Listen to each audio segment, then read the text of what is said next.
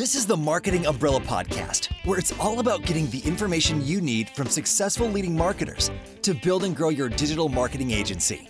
Brought to you by Itamar Shafir, founder and CEO of Umbrella, the technology platform and brand that is powering thousands of marketing agencies around the country. Find him at umbrellaus.com. Now, here's your host, Kevin Pruitt. Welcome to another episode of the Marketing Umbrella Podcast, where we speak to successful marketing experts about ways to build and grow their marketing agencies. Our guest today is a marketing professional, finance, and music nerd, self-professed, I might add. He spent the last 10 plus years in various marketing roles for B2B and SaaS organizations. Additionally, he builds and scales content websites on the side and is a marketing advisor for up-and-coming SaaS companies. Currently, you'll find him as the marketing team lead at Everyone Social, an employee influencer platform designed to help companies enable their employees to share and create content on social media. He is also the founder, we're going to get into this, he's also the founder of Remote Work Junkie, where they share insights about the basics of remote work, tips for getting hired, strategies for managing and building remote teams, applying for and listing remote jobs, and much more. Previously, the founder of Invested Wallet, which was acquired in 2021. Great story behind that as well. The B2B and SaaS marketing advisor and website creator. Join me in welcoming to the podcast, Todd Kunsman. Todd, thanks for joining us on Marketing Umbrella. Thanks, Kevin. Appreciate that. And that was an impressive intro. I didn't even realize I had as much as there is there, but that's awesome. I appreciate that. Well, part of my job is to do a little research. So, I mean, what you had sent me initially, I needed to augment a little bit. And so I went out and found, I said, there's a lot more to behind Mr. Kunsman here than what he sent me. So I wanted our audience to have a full picture, but is there anything that we left out, kind of laying the foundation of who Todd Kunsman is? No, I think you got it all there. It's great. Well, I'd love the journey. I mean, it is a kind of a serendipitous journey that you've taken, primarily in a kind of a related pathway. But walk us back a few years and just kind of, the early days of Todd Kunsman. Say this is kind of what I did. Hey, got out of high school. If college was involved, but wasn't involved, but this is how I kind of fell into this space. Yeah, I think it's funny. A lot of people in digital marketing today, especially, kind of just fall into the job role. I mean, now there's more specialty schools, right, or courses with, I know like some of the bigger schools are starting to offer that, the kind of more modern approach to marketing today. But 2010, that didn't really exist when I graduated. So yeah. I actually went to college for computer science, more of the digital art track. So graphic design, 3D animation. And then I picked up a minor in communications because I really like journalism and writing, and I just felt like writing and speaking was probably going to be good for me to know how to do really well. Yeah, regardless of what you did. Yeah, exactly. And then marketing, of course, there's writing involved in everything, copywriting, how you persuade people. So a lot of that really kind of tied together. Little did I know at the time that that's where I was kind of headed. But yeah, once I graduated, I just looked for a job pretty quickly. I applied to company called Rodale. They actually don't exist anymore. They were purchased by, I believe, Hearst, a big publication company, but they had like Men's Health, Women's Health, all these kind of big magazines that still exist today. I applied for something else, and they were just like, hey, we have this email marketing role. Like, we're looking for junior level people right out of college who are just hungry to learn. And I was like, sure, that sounds interesting. Why not? Like, not the most expensive or most, well-paid job, but I was like, I need something out of college right away to start paying my student loans back. So that was the first kind of stint into marketing, was this kind of email kind of role where I got to learn about kind of workflows and, copywriting and sending things to millions of people, because there was a lot of subscribers to these. So it's kind of cool as a 22-year-old kind of coming out with fresh-eyed, looking to change the world kind of view on things, right? Might have been a little bit of a naive approach, but that was kind of cool and got involved in there. And then I also did like a music blog on the side. I've always been kind of this, again, self-proclaimed music nerd, where I wanted to even potentially work in the industry. I thought that was a way to kind of maybe get some notoriety or just start to kind of learn some things. And that's where like SEO and search engine marketing and paid ads and social media really came into play. And I started to learn just on my own, just kind of things like that, and even Google Analytics, and just kind of understanding how all this stuff ties together.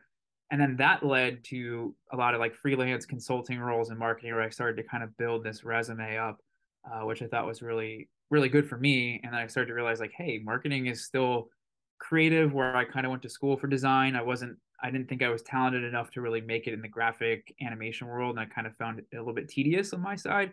So there's still a lot of the creativity, but then I could use the data analytical side of my brain too, which I thought was really fun. So kind of had this aha moment that like marketing is kind of the way for me to go. And that's kind of where I ended up over the last, 10 years.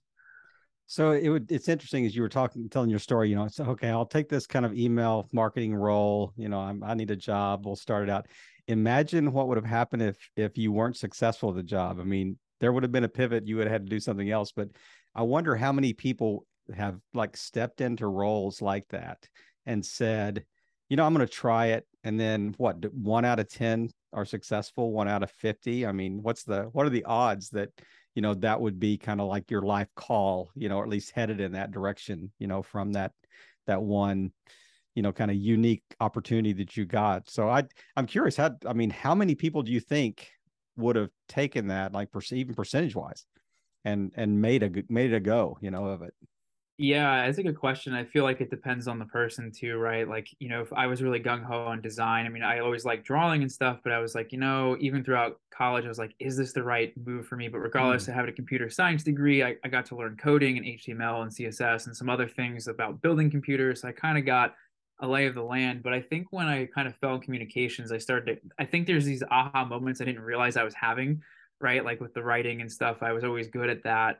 Didn't love it in high school because who likes writing research papers, but I was always good at it. And then it seems like that started to transition in there. So, for me, I think it was easier to kind of jump right in because I already kind of had this thing in the back of my mind that was telling me this is the right thing to do. And for a lot of others, it's not as easy. I mean, I've seen others who have done that too. I know a few friends that went to school for a completely different thing and Sure. they're doing something completely opposite too. And I think it happens more often than we realize, unless there's just like this giant calling. Like, I know I want to be a doctor, so I'm going Yep. to keep down that path. Or I know I want to be, a book author or something like that. That person's going to stay that path. But for those that are like, this is what I think I want to do, but then it seems after that they're in a completely different, space. I mean, you're talking millennials or Gen Z. I mean, it's like, you'll have an average of 12 jobs in your life or something like Yeah. that. I mean, this whole idea of retiring after 50 years with a gold watch, I mean, it's non-existing, right now. But let's talk a little bit about Everyone's Social and what is it? Like, explain kind of the foundation of the company, the service provided, and then we can just follow up with that. Yeah, so the company is now going on, I think, 11 years. When I joined, it was about 4 or 5 years deep into it. So there's the concept of employee advocacy is the main term that people know, but we call it as kind of turning employees into influencers. Anyone that has a network, which pretty much everybody does today, is connected to, coworkers, people at other companies, friends, family. And the idea of it behind this was a software that basically helps employees create and share content to their networks to help drive attention to not only the brand, but their own personal brand, right? So, a lot of people use it for recruiting or hiring. Some of the best people that you hire are people or in your Mm-hmm. networks. So that helps that. Marketing and sales, of course, because if you're talking about the brand, you're talking about the industry, whatever niche that you're in, right? It starts drawing awareness and attention. And I think the best way to think about it is we've seen an average employee has anywhere from 1,000 to 1,200 social networks. You have 50 people, sharing, creating content on a consistent basis. You've now extrapolated that reach by 500,000. You have networks that are continually growing, and you have this compound effect, right? So there's this network effect that, and you've probably seen it too on LinkedIn, where like, I'm not connected to that person, but someone in my network liked Yeah. their post. So now I'm seeing in the feed. So now you have this exponential growth.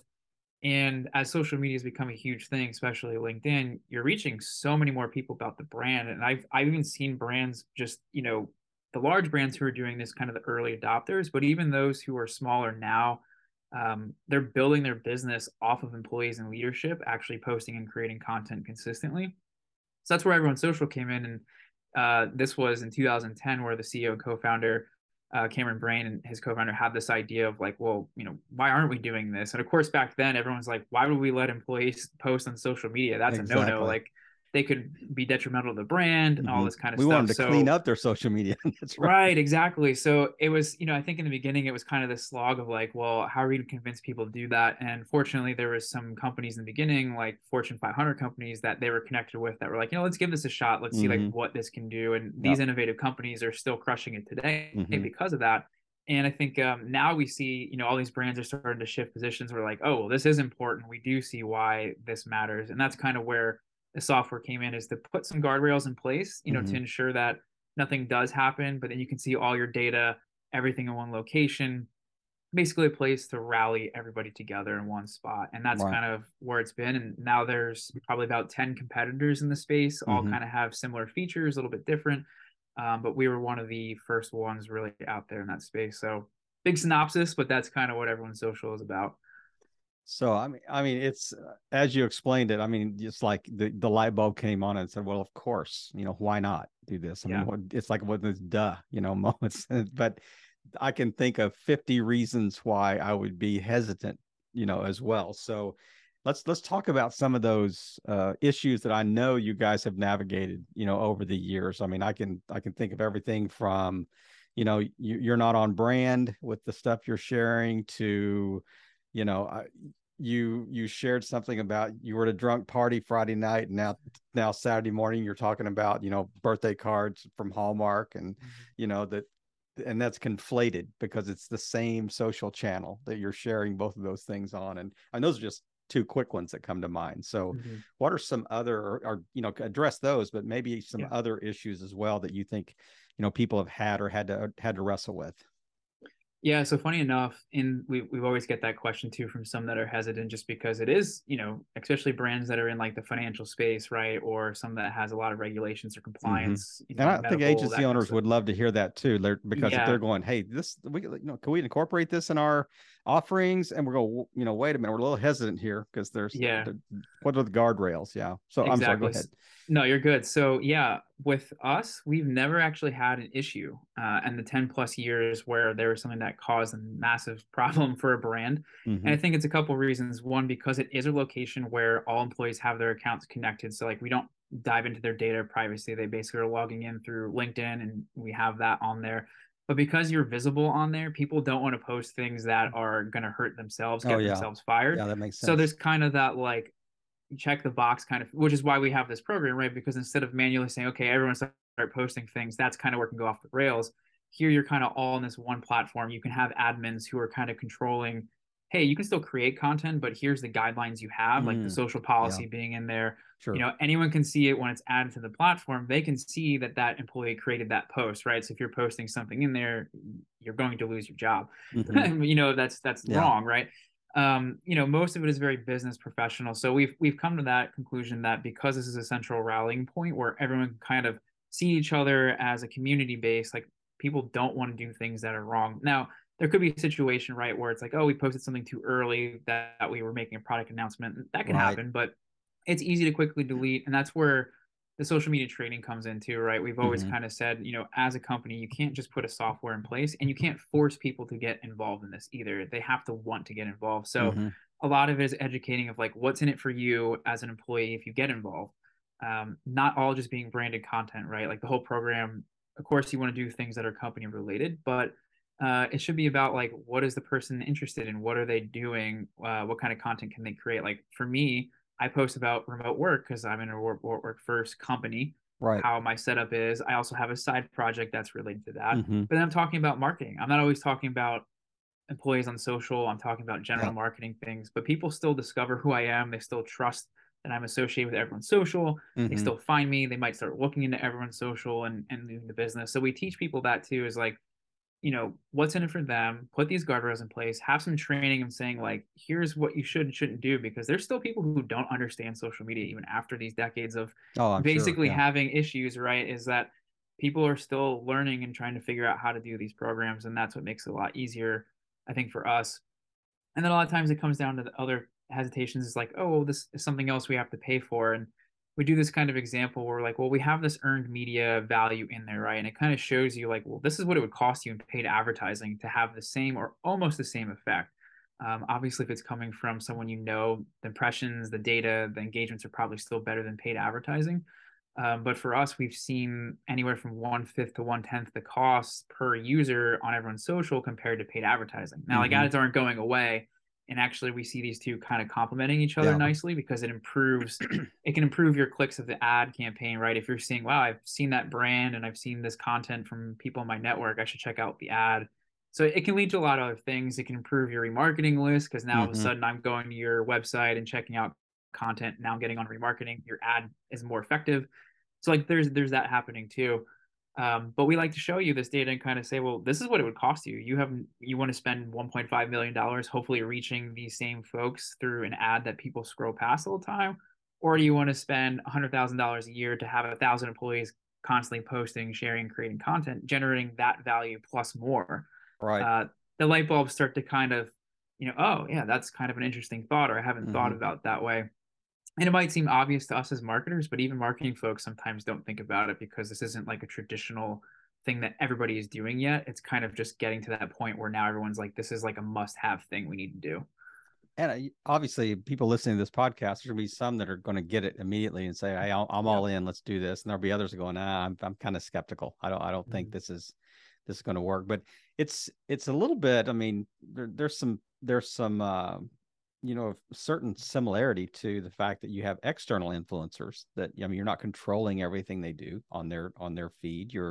It's just these are internal instead of external. The whole idea behind that. But it is interesting. Is it an app-based application, or is it like I'm just posting stuff on my own channel, social channels, and I'm tagging, the company or whatever, the brand? What's the kind of, I don't want to use the word API, but what's kind of the connection point between the how does it function?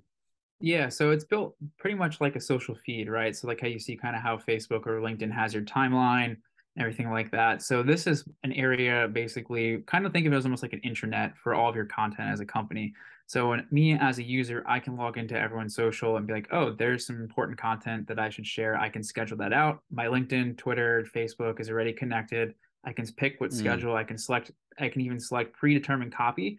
Although we always suggest for companies that hey, let them edit, let them put their own voice so it looks more authentic. Because the last thing you want is 1,000 people saying the exact same thing yeah, at the same yeah. time, I just which is copied the where, the PR, the press release. yes, and that happens a lot. And a lot of people who are new to this think that's the way to do the program. And we kind of halt it there. And we're like, well, no, I mean, we have these guidelines in place where you can put variations of copy because some people don't know how to write necessarily as Mm-hmm. well or can't think of something unique to say, Yeah. which is fine. And you can have that. But we always encourage people to edit that and let that be editable so people can add their voice. Again, you don't want the same constantly spamming links of the same thing. And those networks are going to get tired of that content too. We know Right. the algorithms don't love third party links all the time either, Mm-hmm. and we'll bury that. So, this allows you to kind of do a mix of things. So, what's cool is like we can have, videos, native videos being shared, images, GIFs, text based, or links.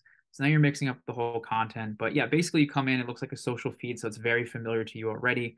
You have those integrations with your social channels, but then there's other things like email. So like if we don't expect everybody to use the platform, right? Like everyone's got a million software to log in already. Yeah. So we've built these kind of integrations to make it easier. So we do have an API. So that was a good call with the API so that we can connect with things that you have in your company. Mm-hmm. We have Slack and Teams integrations. So of course, if you're always living in Slack, you can get these notifications and you can share it directly from that. Yeah. We have a built-in application for Salesforce. So like sales teams can easily, we know sales is probably always focused in either their CRM or something similar. This allows them to stay in that and use the exact functionality of the whole platform. Mobile apps. So, like, one of our customers is a big telecommunications company for cell phone providers, but they have a lot of their frontline workers who are part of this really exclusive kind of club and excitement. And they use the app on their phone to post pictures with customers, new deals, things Mm. like that, that they can share on social media and generates excitement in that way. So, there's a lot of different functionality to it, but it operates exactly like a platform you're already familiar with to make it a lot easier for anybody to just jump in and start using the product. So as you're kind of describing the product, the question that comes to mind, I mean, are these just automatically live, or can you schedule them, or can you have, as you're starting, I guess, starting with the product or the platform, can you have an admin that's reviewing all the stuff before it goes live? Just give me a 15-minute head start, that says when you hit send, or hit post, that there's 15 minutes that somebody has a chance to review it before it goes live, or is that built into the platform as well? Yeah, absolutely. And it depends on, again, what the admin, what the company wants to do. Some are more relaxed on kind of how that is. Like some might say, hey, if you were in everyone's social, if you were invited to use it, we trust that the content you're creating is great and we'll automatically approve it for anyone to share, for yourself to Mm-hmm. share. Others would be like, well, it's a bunch of company content. We want to make sure if you're suggesting any content that it's on brand or Yeah. that we think it's worth sharing, and that can go through a content moderation process. So you can have as many admins. There's moderators too, which is kind of like not as high level as an admin, but if you want to be a moderator, we also have our own kind of managed services where, hey, if you don't have time to do this, because we know this is like another kind of step, in either the marketing team or social media or whoever might be managing based on what their use case is. We have a team that actually can manage it for you. They learn your business, learn what Hmm. you see as appropriate or not, and they kind of handle it for you to do the best practices and get the most out of your product and value Right. that you're paying for. So yeah, there's definitely ways to, safeguard content and put things in place ahead of time. So when people do get invited and come in, they already have a plethora of options. And there's also, if you're on specific teams, like we kind of separate things by groups. So if I'm in sales, I might not care like what HR is doing, Mm-hmm. other than maybe like the general company information stuff. So I might not be invited to that group and won't see that content in my feed. I'll see the relevant sales and marketing and maybe revenue content or things that are related to from the CEO or things Mm-hmm. like that. So it's very customable to anybody's kind of tailored timeline, which makes it a lot easier because there is a lot of noise, there is a lot of Yeah. content, and I want to see the things that are most relevant to me. Right. Right. Now, that makes sense. And I think I misheard you a minute ago. I thought you had said like intranet, like it's internal communications, but this sounds like very much an external communication platform. Yeah, and it actually has a little bit of the intranet to it too. So like we can embed the product in your intranet, right? So if you have an intranet already Mm-hmm. that you're used to, you can use the API to kind of push things through that. But we actually can treat it as an intranet as well because we do have those internal communications, right? We use it for internal announcements only where we don't want things shared, push Yeah, notifications, that like makes the email sense. aspect. There's a chat function out, like a live chat where you can actually like tag a certain employee or coworker. Mm-hmm. There's like a community aspect where you can see kind of all the employees who are in everyone's social and follow each other. So we have people who use it for internal comms, not as much. It's definitely an added component, but yes, to your point, we're Mm-hmm. very more of the external side of things, Right. but we have those capabilities to kind of handle it all. Have you seen, or I guess has it been your experience? Is there a lot of peer pressure when everyone's social kind of comes on board in a company? Like, is there peer pressure internally for everyone to kind of, come on board and use your own individual social platforms to kind of promote the community, need here or the brand? I think it depends on the company. So, we always don't recommend to just like try to force people into it because not Mm-hmm. everybody wants to be social, regardless if they see the value or not. Right. Right. We encourage, obviously, the more that are doing this, obviously, the bigger reach and the better results. But at the same time, the culture has to be in a good spot too. Like we know some people have not the greatest cultures at their company and they think this is going to solve problems and that people are Yeah. just going to share and do things for them. And like, well, why would they go out of their way to help you? Even if it does help them, they're not going to adopt it basically. Mm-hmm. So kind of having to go into this that like your leadership has to understand the value. They have to be kind of this social kind of culture where they understand that look, social media isn't going away. We want to embrace it. We want you to be your authentic self and get results for yourself as a professional, but also you're helping our company in the same time. Those companies that get that have the best results right off the bat. Others Yeah. need a little bit more hand holding and training because they're just thinking very company centric, which is okay. Like this is a 50-50 split thing where we see Mm-hmm. that there's value for both sides. So there's definitely companies that try to enable that. And I think they know the ones that are the best, they know they can't force it. They'll just say like, this Right. is why we're doing it. Here's why we want you to be involved with it. We hope you participate and then find ways to kind of help get them involved or give them that training or incentive to be a part of it. Those are the Mm-hmm. companies that seem to have the most success. And I think these companies are still learning how they can really adopt to really expand kind of company wide. But a lot of them start a little bit smaller just because they know it is kind of a hurdle to kind of get started, especially when it's brand new to the company. Is this an easier sell for you guys if it's a kind of a really cool brand, or if it's something that you would, as an employee, you would love to share anyway? Like, I love to share that I work at Apple, or I love to share that I work at Nike, or I love to share that I work at Mm-hmm. Jack Leaks Jerky. What is that? Does that come into play at all? I'm sure it does a bit, but I also think for us, what we've noticed is the companies that are really thinking about the future and innovative. So ones that tend to have raised VC money, right? Mm, Not that's always an indicator, but those right. that are coming in off the backs of some good money. They know they need to grow. They need to reach the right talent. They need to do things that are different than just the traditional kind of marketing or sales aspect. Those kind of thing out of the box, they're the ones that really gravitate towards it right away because they're already thinking about this stuff ahead of time and trying to prove the money that they receive that they can grow and do something with their business. So they're looking for that competitive edge Mm-hmm.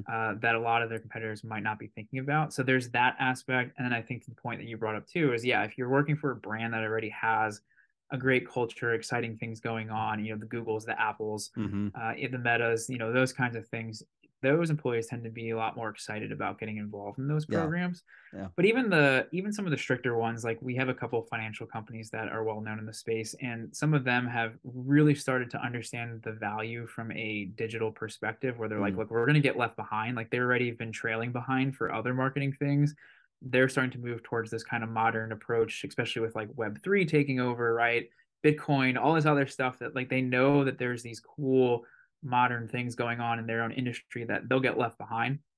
So a lot of them are starting to open the doors to be like, okay, these are things we need to start thinking about. So I think it's happening more. It's just there is still some hesitation, I think. But to your point, yes, I think some of the brands that have that cool kind of background definitely can gravitate towards this a bit easier. Have you seen any like unique back end adjustments that like companies have made? Like, uh, have they had like special incentive programs or little rev share deals or something like that to get employees and excited about the potential to share content? Like, hey, if we see an increase in sales, we'll throw a party, or we'll that type of thing, to kind of get this ball rolling. Yeah, that definitely happens in a telecommunications company. They have like a special like exclusive club that you're a part of when you get invited to it. So Mm. they have thousands and thousands of employees that are in it, but they chose them based on just like work and how they're already social and kind of how they interact. And they get this kind of cool invite package. And then they have them invited to everyone's social. But this has really generated a lot of buzz internally where people get Oh excited to be a yeah, part of and the then it's team. They're FOMO too. I mean, exactly. Yes. And it's a great company. Their CEO was super social before. So like they already had this kind of social environment where, mm-hmm. that was the culture embedded to that. And it was just like a fun brand. So they already have that going, but then they're getting these invites not only to the program, but they're getting either like a plaque, some kind of prize, Mm-hmm. exclusive lunch with like some leadership member, things like that. So they're kind of gamifying a little bit of their Yeah, program too, which is why we have a leaderboard kind of built into if people want to use those points, to accrue certain things or do something fun internally. But not all of them do. I think again, it comes down to how quickly they want to build the program or create buzz around what they're doing. Others just rely on the fact that like they have a great culture and they just want people to share what they think and put themselves out there. And a lot of times that works without any incentives too. right, And right. there's not really a right or wrong approach to it. Yeah.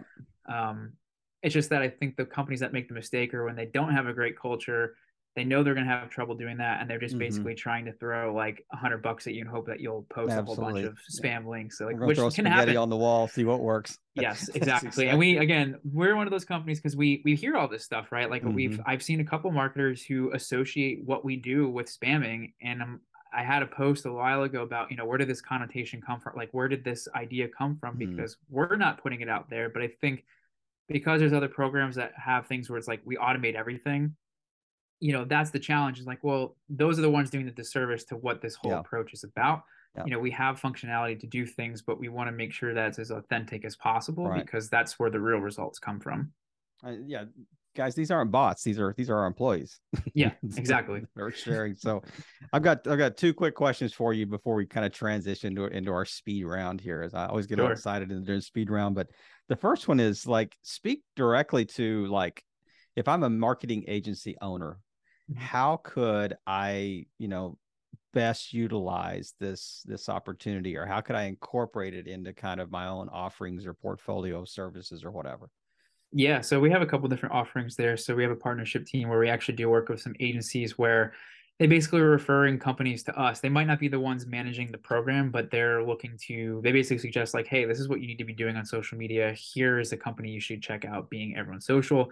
So there's incentivization there where we're basically offering a percentage of whatever the deal is, which is great because we have deals anywhere ranging from 10 to 100,000 plus, pending the company size, the amount of users. So that's been really cool. And we work with agencies that are working with really great brands who are perfect fit for this. Mm-hmm. And then we have the other side where there's agencies who want to use this for their clients, basically creating an instance where they can set up and kind of manage it for them. So basically, like while we have the managed services for brands, it's almost like the marketing agency is acting as the managed service themselves to work with the brands that they're working with. We haven't had that come up too much yet, but I think we've seen more agencies start to explore that just because this is coming up more, as the brands they're working with saying, hey, what about employee advocacy, or how do we get our employee sharing? And then they kind of start doing some research on their own. So those have been the two ways we've seen. I think the first way is the one we've really seen more, been working well with. We've gotten some really good partnerships through that. Mm-hmm. So we're always open to more. So of course, if there's marketing agencies out there looking for this kind of product or service or incentivization, we're always open to having that conversation. I knew that there was going to be a strong connection somewhere, and it's interesting the way you guys have kind of thought through this, and the kind of have a two-pronged approach. But I told you earlier in the podcast I wanted to kind of touch base on this whole remote work junkie idea, this kind of side gig you got going on. So just speak to that for just a minute. Yeah, so I basically just created a hub for all things remote work, very focused on content for job seekers, those who are either new or advanced. So kind of a mix of the remote work 101 kind of content if you're like brand new to it, to job tips to finding that job, right? Or to bettering your productivity and efficiency, all that kind of stuff. And then from the employer side, it's just about growing remote teams and how to best hire, finding remote jobs, posting remote jobs, kind of everything. And basically what I saw was a lot of the remote work content that was out there is either from the big publications, like the Forbes, and which is totally great. And a lot of them was also just job boards, very job specific focus, which we have that key component, but I wanted to focus on the content mostly. And then the job boards kind of being secondary, where it's flipped for most of them. It's the job boards and then some of the content is secondary. So really wanted to focus on that being that hub where not only can I educate and help people, just because I've been full-time remote for 5+ years, prior to the pandemic. I know it was threw a lot of new things to people who had no familiarity with it, or knew what to do, or found that they couldn't handle being at home as much and just trying to figure out what to do. But even after that, I knew that was a topic that if something I was interested in, wanted to write more about. And it's also a great way for me to network, to work as either a marketing advisor for some companies or make extra money. It's kind of a win-win, right? You educate people and help others, but also can turn it into kind of like a side business. Yeah, I love that, and I want to make sure that both of those, that Everyone Social and the Remote Work Junkie are listed in the show notes so people can follow up on that. But as we transition into kind of a fun part of the podcast, not that the rest of it wasn't, but this is the rapid fire question. You're going to go, what in the world is he asking these crazy questions for? But so I just want you to answer just what comes to mind, just quick, rapid fire, really short, concise answers. So, did you get along with your parents growing up? Yes, I have a very close relationship with them, as an only child, especially. So you're already answering my question before I ask them. So the next question: did you have any siblings growing up? Nope, just me and some dogs. Okay, now you got to stop this, because the third question is: did you have a pet? What are you, like Nostradamus here? I guess no. I won't guess anything more than. But yes, I had when I was a kid, we had two, and then growing up through high school, I had another dog, and hopefully, as we get settled with our newborn, we will get a dog in the next year or so ourselves. Well, congratulations. You said you wouldn't do this, but the next question is: do you have kids? Darn it! I wasn't sure I was going to get you're there. You're like a freak of nature here. Yeah, so 3 weeks old as of this past Sunday, so fresh out the womb. Wow, congratulations. All right. Well, now we're gonna stump you now. So what time do you go to bed at night? So it used to vary a lot, and now we're kind of a more of a set schedule as we're tired with a newborn. So typically by 10 p.m. And get up at what time? Get a couple hours randomly throughout the night for feedings, but otherwise, Exactly. My normal time would be about 7:30. So, all right. So what would be your ideal vacation? Money, no object. Ooh, that's a good one. I think The Maldives has always been on Hmm. my just because I love water, the beach, and that's a heck of a trip to get to. But I also know it's just a beautiful location, so that would be one spot that I would love to start going to, or get to even work remotely from if they even have internet at that spot. Great. How does faith affect your work? I'm more of a spiritual person, I think, than anything. I think just putting the good karma out there, and just kind of, thinking through those things, and putting that energy out there, right? Like knowing like, hey, remote work junkie is going to succeed, even if I'm going to run into roadblocks or things, like I know I'm going to hit these goals, and kind of having these affirmations out there. I think that's really come from my parents, my mom especially, who is really into that kind of stuff too. I think that's really helped me figure out, like, even when things go wrong, there's a reason for that going wrong, and looking at the positive side of it, even if it is hard at times where I could be pretty negative. I'm like, nope, take a pause. Remember that putting this good energy out there kind of brings you back that energy. And I've seen that work well over the years. So I really believe in that kind of thing. So, what's one thing that you would change about the current business climate today? King Ooh, for a day. there's a lot of different things. I think one comes more from the way we apply and hear back from jobs. I think that's just being on the remote work side and how remote jobs are done. I think it's just frustrating for a lot of people who are job seeking, just the way things are handled, whether that's misinformation on saying it's a remote job, or saying the quality of the work Mhm. culture, people not following up. Again, I understand that companies get thousands of job applications at times, but I think the frustrating part for a lot of people is just how things are handled in general. And it's kind of not even really funny, but if you look even at Reddit, there's a whole anti-work movement on a Yeah. Reddit sub channel. And if you just read some of the stuff, that's mind-boggling how managers or HR are handling certain things. It's Hmm. it's kind of sad. I think the one of the positive things though is these newer generations that are coming up who are taking over leadership roles Hmm. have been pushing back for years in that, and now that they're getting into leadership roles, they're the ones that can change that. Hopefully, how things are run. There always will be challenges. I don't think that's ever going to be 100% solved, but I definitely see more open to flexible work, better PTO policies, right? Sure. Kind of trusting employees to get the work done, like worrying more about the results over the hours that you're in a seat.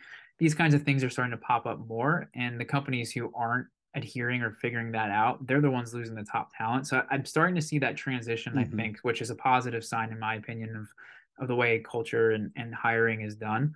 So that was one thing that I would continually always hope to see change and improve, but I think that's starting to happen. It's just going to be a long road to kind of get to that next level. Hey, that might be the next big project you take on. That might be the next elephant you eat one bite at a time. So, as we close today, just wrap us up with kind of a final thought, just about the marketing space as a whole.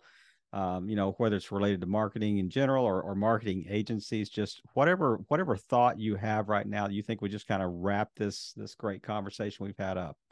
Yeah, I think two things. I think working on a marketing agency, if you're looking to get into marketing, is a great idea. That's where I really ramped up my skills. I worked for an agency for about 2 years, when I didn't have a real full background in marketing other than what I taught myself. I knew that that was a place where I probably could ramp up really quickly, especially those agencies that are willing to teach and look for kind of a junior level person where you can absorb a lot of information. Taking certifications is one thing, but Hmm. actually building something or having hands-on experience is what really takes your skill level to that next step. And that's where I found the agency to be super valuable for me. Of course, I moved on because I wanted to be just working for one SaaS product Yeah. and really focus my time and energy on that. But it really built the foundation. So whether you start one or you're part of one, I think hiring people who are eager to learn, be part of that, is just really good. And especially if you're looking to get into marketing, I think that's a great place to start. And then other than that, I think marketing is just a fun overall thing. I think the reason I gravitate towards it so much too is that you're always kind of learning, regardless of standardization of different strategies. Everyone's using marketing automation, everyone's doing email marketing, but things have changed over the years. So how you approach email marketing 5 years ago is completely different now. So I'm always learning. I never get complacent with like what's happening. Otherwise, you kind of get left behind because things Hmm. move so fast. Technologies are It's changing so like fast. anything in tech, same way. Yeah. Exactly. Yeah. I mean, it doesn't, like you said, it doesn't just apply probably to marketing, but I Mm. find that you're learning new channels and getting to be creative in so many different ways and figuring out what works, that I'm never bored. There's always something happening. So for me, it's why I've liked this so much, because it allows me to get back to that creativity, but also to Yeah. the data analytical side, even some psychological side, because you're Hmm. figuring out how people consume or adapt to information. So that's been really exciting for me. What a great way to wrap up a great chat with Todd Kunsman today from Everyone Social and from Remote Work Junkie. Todd, thank you again for joining us on another exciting episode of the Marketing Umbrella Podcast, where we chat with marketing experts, providing insights to help agency owners scale and grow their marketing agencies. You can connect with the founder of Umbrella, Itamar Shafir, at umbrellaus.com. Todd, thanks again, man. Really appreciate the time you took today. Thanks, Kevin. It was a lot of fun. Appreciate it. Thank you for tuning in to another great episode of the Marketing Umbrella Podcast, where we provide the information you need from successful leading marketers to build and grow your digital marketing agency. To learn more, go to umbrellaus.com.